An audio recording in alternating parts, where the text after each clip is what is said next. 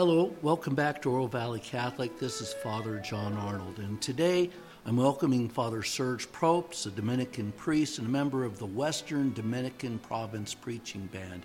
And we're going to talk today about the readings for the fifth Sunday of Lent, specifically the one about the woman caught in adultery, and then also about St. Paul's letter to the Philippians. So, first we'll turn to the Gospel. So today on Oro Valley Catholic, my special guest star is Father Serge Probst. Father Serge, tell people about yourself. Well, if I had to describe myself, it would be as one who desires more than anything else to encounter people with the love and kindness of Jesus Christ. Preparing for that, I have a degree, a PhD in theology. I have taught in the Angelicum in Rome for 15 years and the Dominican School of Philosophy and Theology in Berkeley for another 10 years. But above all, it's not teaching, it's preaching that is my greatest love. So this is a good chance to turn to the Gospel. And I think most people remember the Gospel. It's a group of Pharisees and scribes bring a woman who is caught in the very act of adultery before our Lord, and then set a trap for him according to the Gospel. And so imagine this woman at Jesus' feet, the Pharisees and the scribes asking Jesus to judge her. Would you explain what the trap is? Well, the trap is very simple.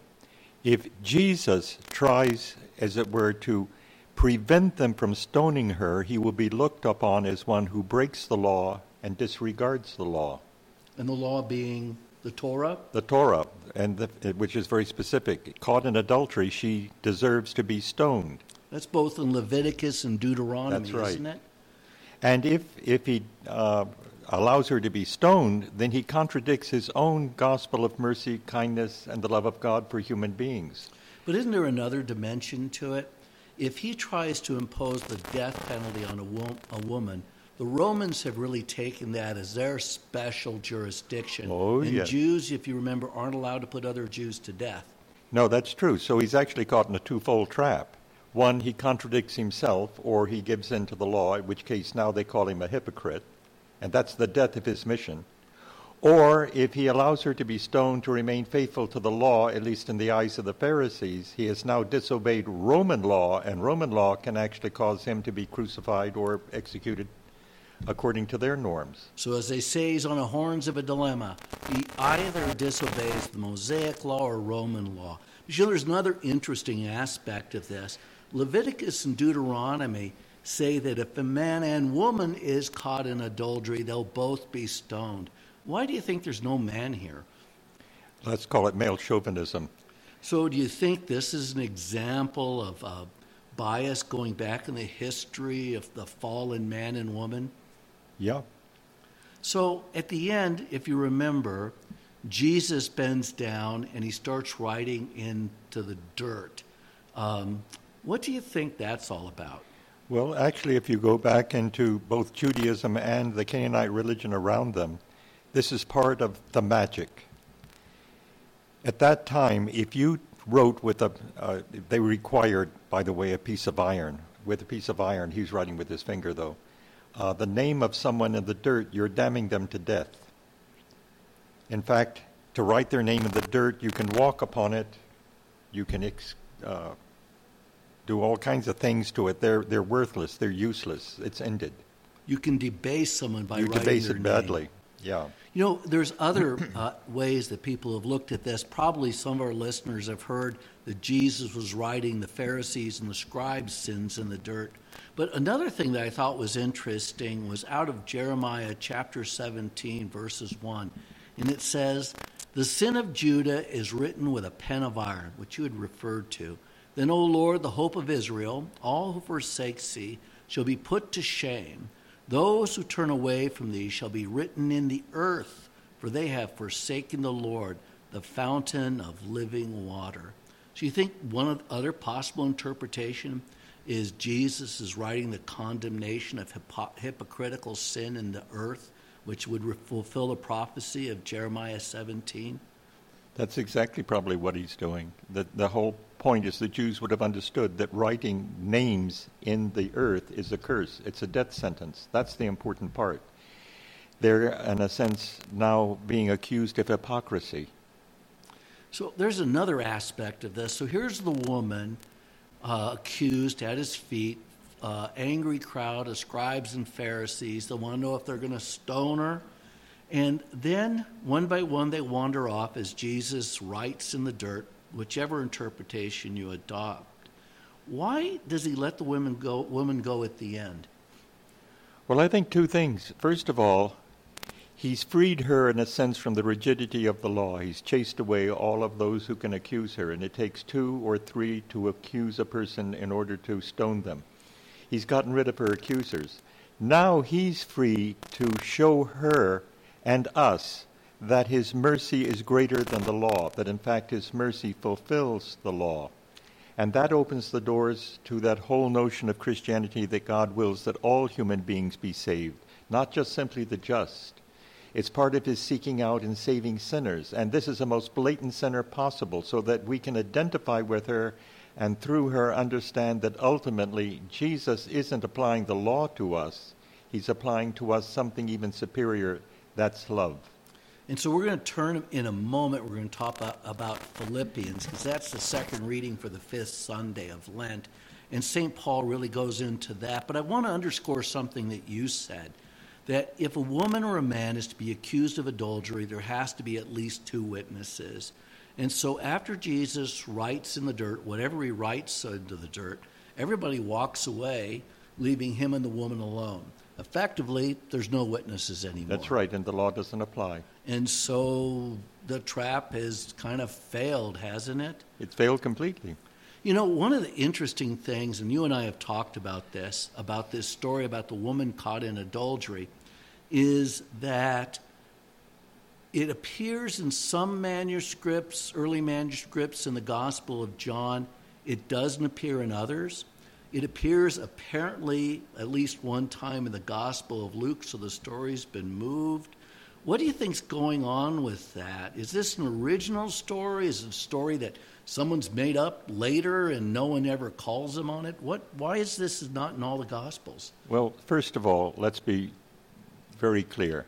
It is part of the Gospel. The Church has ruled that this is canonical Scripture. So there's no kind of question of whether it is valid or not, or whether it shows forth God's Word or not. What happens, though, at least in my opinion, is in the early church, there was a division between rigorists and those who showed mercy. The rigorists maintained that, for example, if you were apostate during the persecutions, you could never be reconciled to the church again. You were out forever. If you had turned over the sacred vessels or the sacred books of the church to the Romans to be destroyed, you got excommunicated. But it wasn't just excommunicated in which you could, in a sense, later on be reinstituted with, you were out forever. That was it. There was no mercy. You could only be judged by Jesus after your death. Exactly. But there was another element within the church, though, that maintained that repentance could, as it were, open your heart to God's merciful love and forgiveness and restore you to the church. So I really see it as a battle between these two factions within the church itself. Since this is so obviously a guilty person, and adultery was one of the 3 sins that could not be forgiven for the rigorists, it's actually contradicting their stance. So if Jesus is able to forgive, as it were, the adulterous woman, he can also forgive those who are apostates and all those who commit murder. It opens the doors to God's mercy through the church for the sinner. You know, in the middle of the 3rd century, that would be the 200s, there was a huge persecution by Diocletian, and especially in North Africa. Some of the clergy turned over the sacred vessels and the books of the church. Meanwhile, why women like Perpetua and Felicity, 2 of our great martyrs, were killed. So these 2 young women are martyred, and the priests and the bishops go essentially belly up. And that was a huge scandal in the church. And the Donatists in North Africa, that was a schismatic group, refused to forgive those people. But Pope Sylvester ruled that they could be forgiven and reconciled to the church. And that caused a schism in the Church of North Africa. And St. Augustine wrote on it, St. Cyprian wrote on it. But it was all about the hardliners versus those that thought the church had the treasury of forgiveness, the treasury of Jesus at its fingertips. You know, St. Augustine, in regard to this story, and this is apropos of your point about why it's not perhaps included, St. Augustine wrote about this story, and here's what he wrote.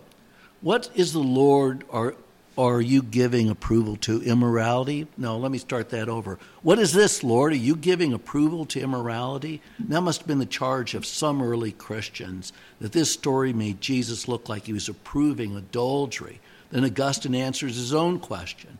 Not at all. Take note of what follows. Quote, go and sin no more, end quote.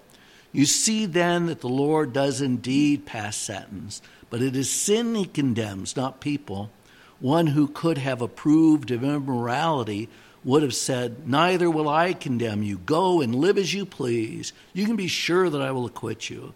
However much you sin, I will release you from all penalty and from the tortures of hell and the underworld. He did not say that, though. He said, neither will I condemn you. You need have no fear of the past, but beware of what you do in the future. Neither will I condemn you. I have blotted out what you have done. Now observe what I have commanded in order to obtain what I have promised. That's from St. Augustine's homily on the Gospel of John. But you know, in that quote, is he approving immorality? I think that's the answer to the question I asked.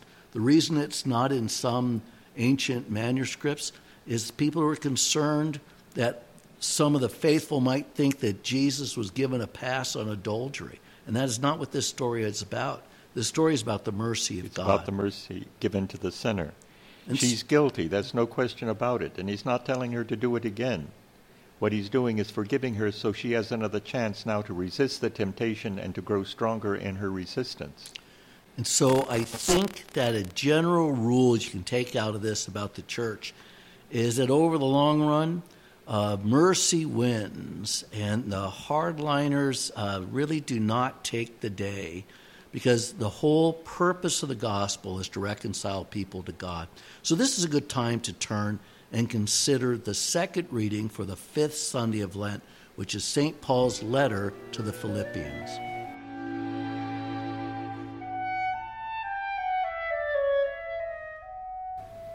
And so let's take a moment and turn to the reading from St. Paul's letter to the Philippians chapter 3.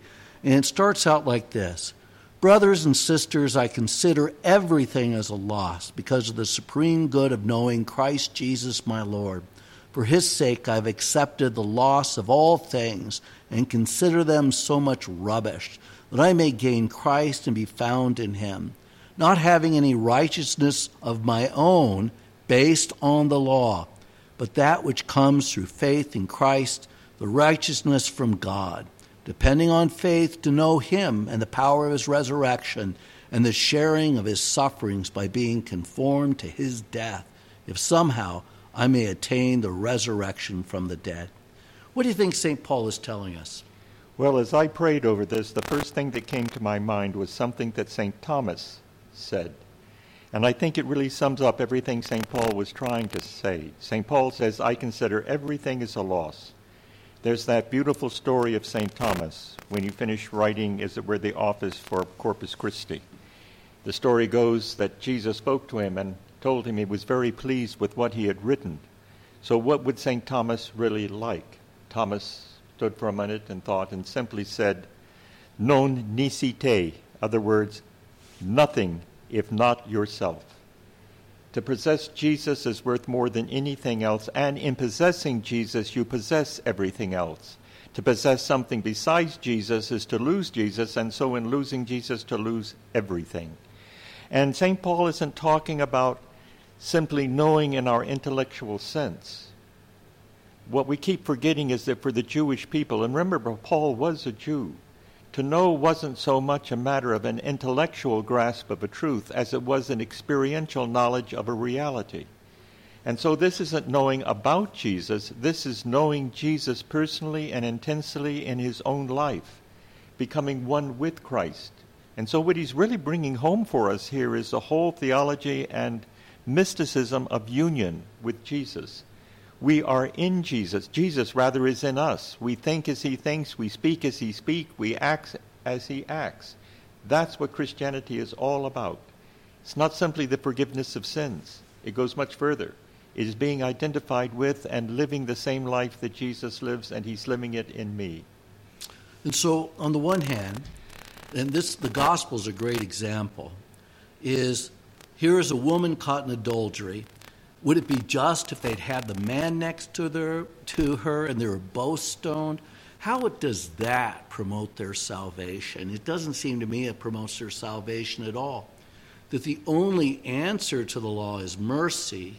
And what that means is there's so much of the law which ends in the death penalty. I mean, it could be imposed and was imposed. But that mercy allows you another day to, as Jesus says in the story of the woman caught in adultery, go and sin no more. Another element to this is very often we understand things as kind of ultimate ends. You committed adultery, that's it, everything is over. Whereas in the gospel, it's not so much an ultimate end as something in which we grow through to grow on. So you aren't simply just trying to defeat this one thing and then the next little thing. You're actually trying to grow constantly. You use everything by God's grace, cooperating with that grace in order to become more and more like Jesus Christ. So you don't repeat your sins, you try to overcome them, but as you overcome them, there are more barriers you have to meet. And so later on at the end of this Philippians, he talks about running a race. When you're running a race, you don't stop after a couple of steps. The whole point is to keep running the race till you get to the goal.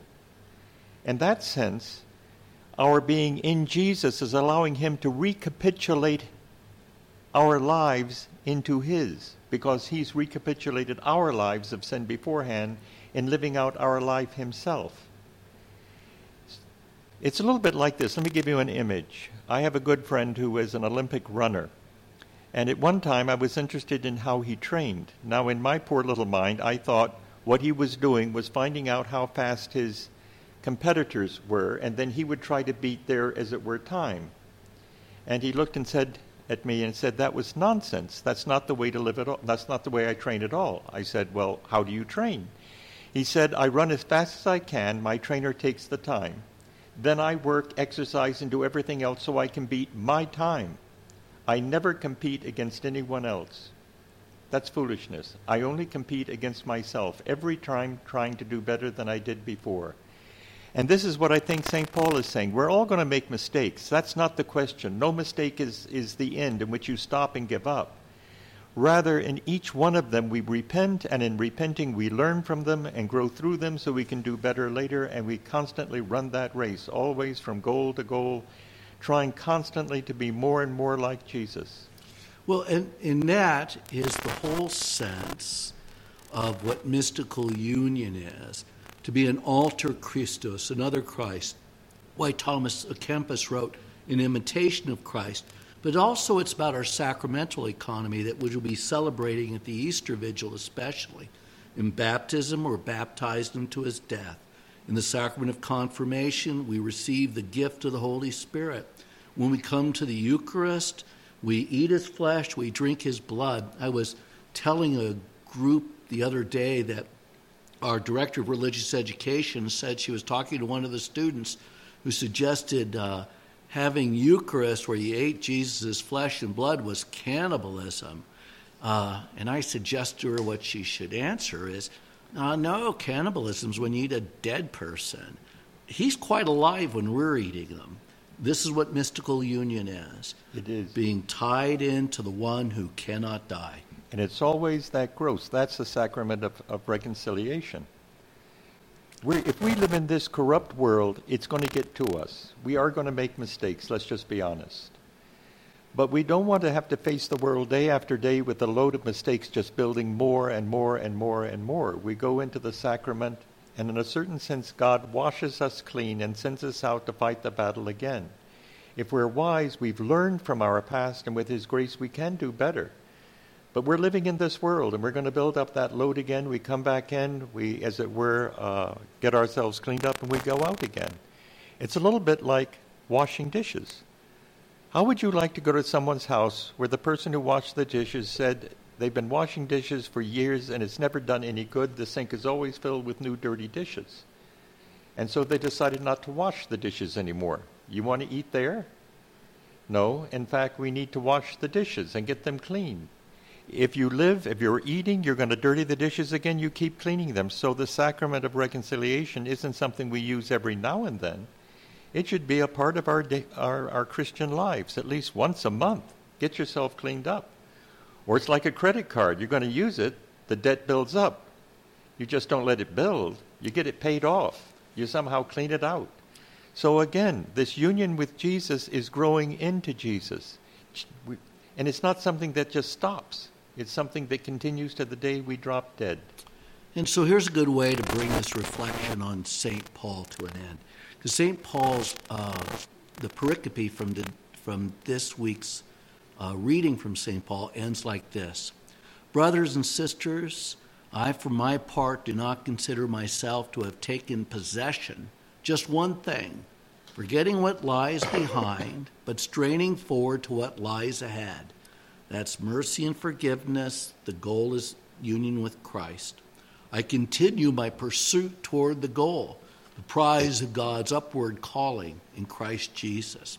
The law never promised that, Father Serge, but Christ promised that, and that's why we celebrate the sacraments at Easter. We're going to bring this to a conclusion in the next section when I want to talk about women in the church, and especially some of the things that have been happening worldwide in our Catholic community.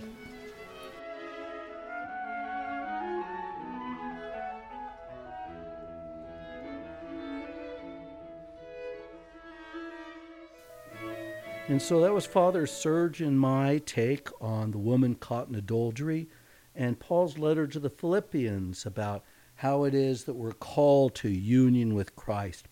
But you know, often this story of the woman caught in adultery is preached a very different way. And it's really obvious, and you may have asked yourself about it when you first heard the story read. Remember, the woman is brought to the feet of Jesus by the scribes and the Pharisees and accused of being caught in the very act of adultery. Well, if she's caught in the very act of adultery, where's the man? The idea that the Old Testament, Leviticus and Deuteronomy, only punished women for adultery isn't true. Men and women caught in adultery were supposed to be stoned according to the law. So why just the woman? Well, if you take a modernist view of it, it's about patriarchy, isn't it? It's about women are treated differently than men, and that this woman is being controlled by the Pharisees. And it's as if you were listening to the story of Afghanistan, where the Taliban has banned teenage women from continuing their education, or adult women in Afghanistan, especially in Kabul, cannot go out in public without a male escort. You can't underestimate the reality of misogyny in the world. But really, if the law says men and women both are to be punished the same for adultery, you know, that may be stretching this story a little bit. What really is involved, I think, at the heart of the woman caught in adultery in the Gospel of John is the whole story, if you remember, of Jesus, the divine bridegroom. It's Jesus who takes the place as the bridegroom at the wedding of Cana in chapter 2. He describes himself as the divine bridegroom. St. John the Baptist in the Gospel of John says that Jesus is the bridegroom and John the Baptist is the best man. And so the idea of God coming to marry his people is really foundational in the Gospel of John. It's why at the crucifixion scene, Jesus will say to his mother, "Woman, behold your child," or son, and then he says to the beloved disciple, "Son, behold your mother." Mary is the stand-in for the church in this pure relationship between the new Adam and the new Eve, which is prophetically made present at the crucifixion. And it's a fulfillment of Old Testament prophecy.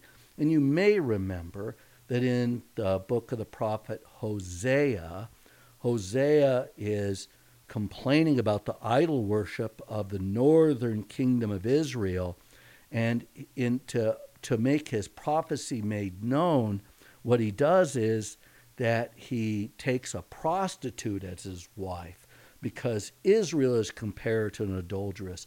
Israel is compared to a prostitute, so that the prophet Hosea, like God, will cleanse this fallen woman Israel from her sins and marry her. And that's also picked up in Ezekiel, Jeremiah, and Isaiah. It's what's behind the whole idea of Jesus as the divine bridegroom. So if you read this story, not simply as a moral tale about the punishment of a woman for adultery, but the man is set free, if you see it as enacting something prophetic between God and his church, the bridegroom and the divine and the bride, I think you're probably not far off in the role this story play.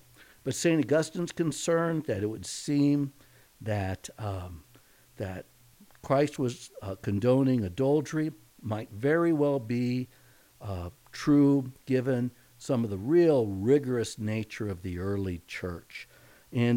But there's other issues, and the other issues is simply the modern reading of the story that sees it as patriarchy or misogyny, because the church has been coming to terms with women in the church. At the parish level, I think everybody is very used to the idea that women, both as employees and volunteers, really run the parish.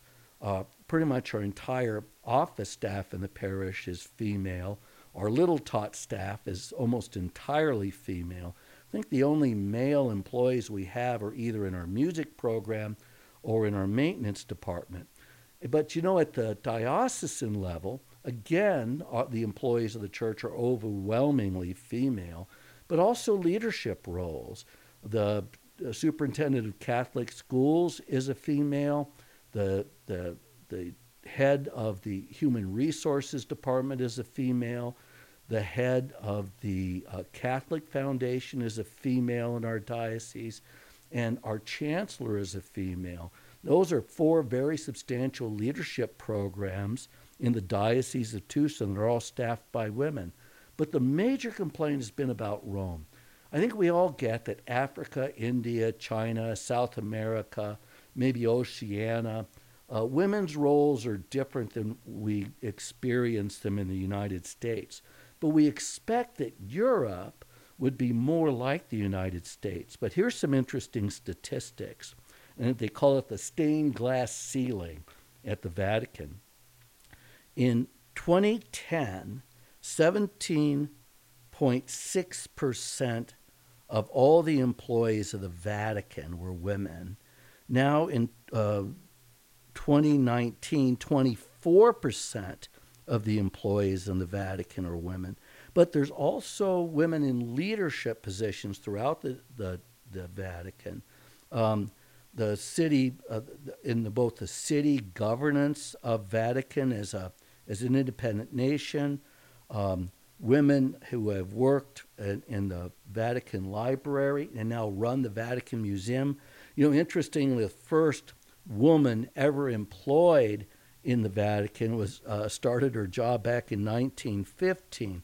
And so it hasn't exactly been dramatic growth. But, if you look at the history of women working outside the home in the United States, it's more like what our national experience is. And you remember that translating the United States or migrating from work on the farm or in rural areas where men and women work pretty much side by side really changed when people started moving to the cities and it became wage jobs. And so that may be part of what's happened in the Vatican. I don't really know. But the fact that there were more women in leadership of the Vatican is an interesting thing. In 2009, 3 women had leadership roles in the Vatican. Now it's 8 out of a possible 80 to 100 such roles. over in that's still a long ways to go. In the Vatican press office, most of the employees are women. For the very first time, the Synod of Bishops has an interim secretary. That's the second highest role in the department that really is responsible for appointing bishops, is a woman. And the Pope has been appointing women to the governance of the Vatican City-State and as the director of the Vatican Museum.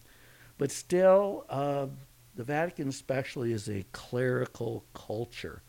But at different levels, like Pope Francis appointed 6 lay women to the previously all-male Council for the Economy. But that I think the experience, if you read the Catholic press, is that women have experienced the clerical culture in the church, and clericalism has been at the root of so many of the church's problems.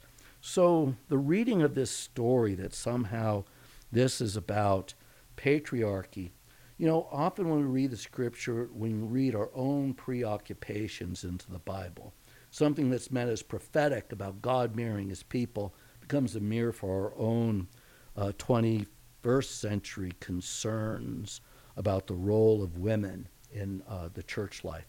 For the very first time, I should conclude by saying the Pope is going to admit women to the roles of lector and acolyte. They've been doing that for years in the United States, but not everywhere in the world. And lector, acolyte are the 2 first offices that you're installed in before you become a deacon and before you become a priest.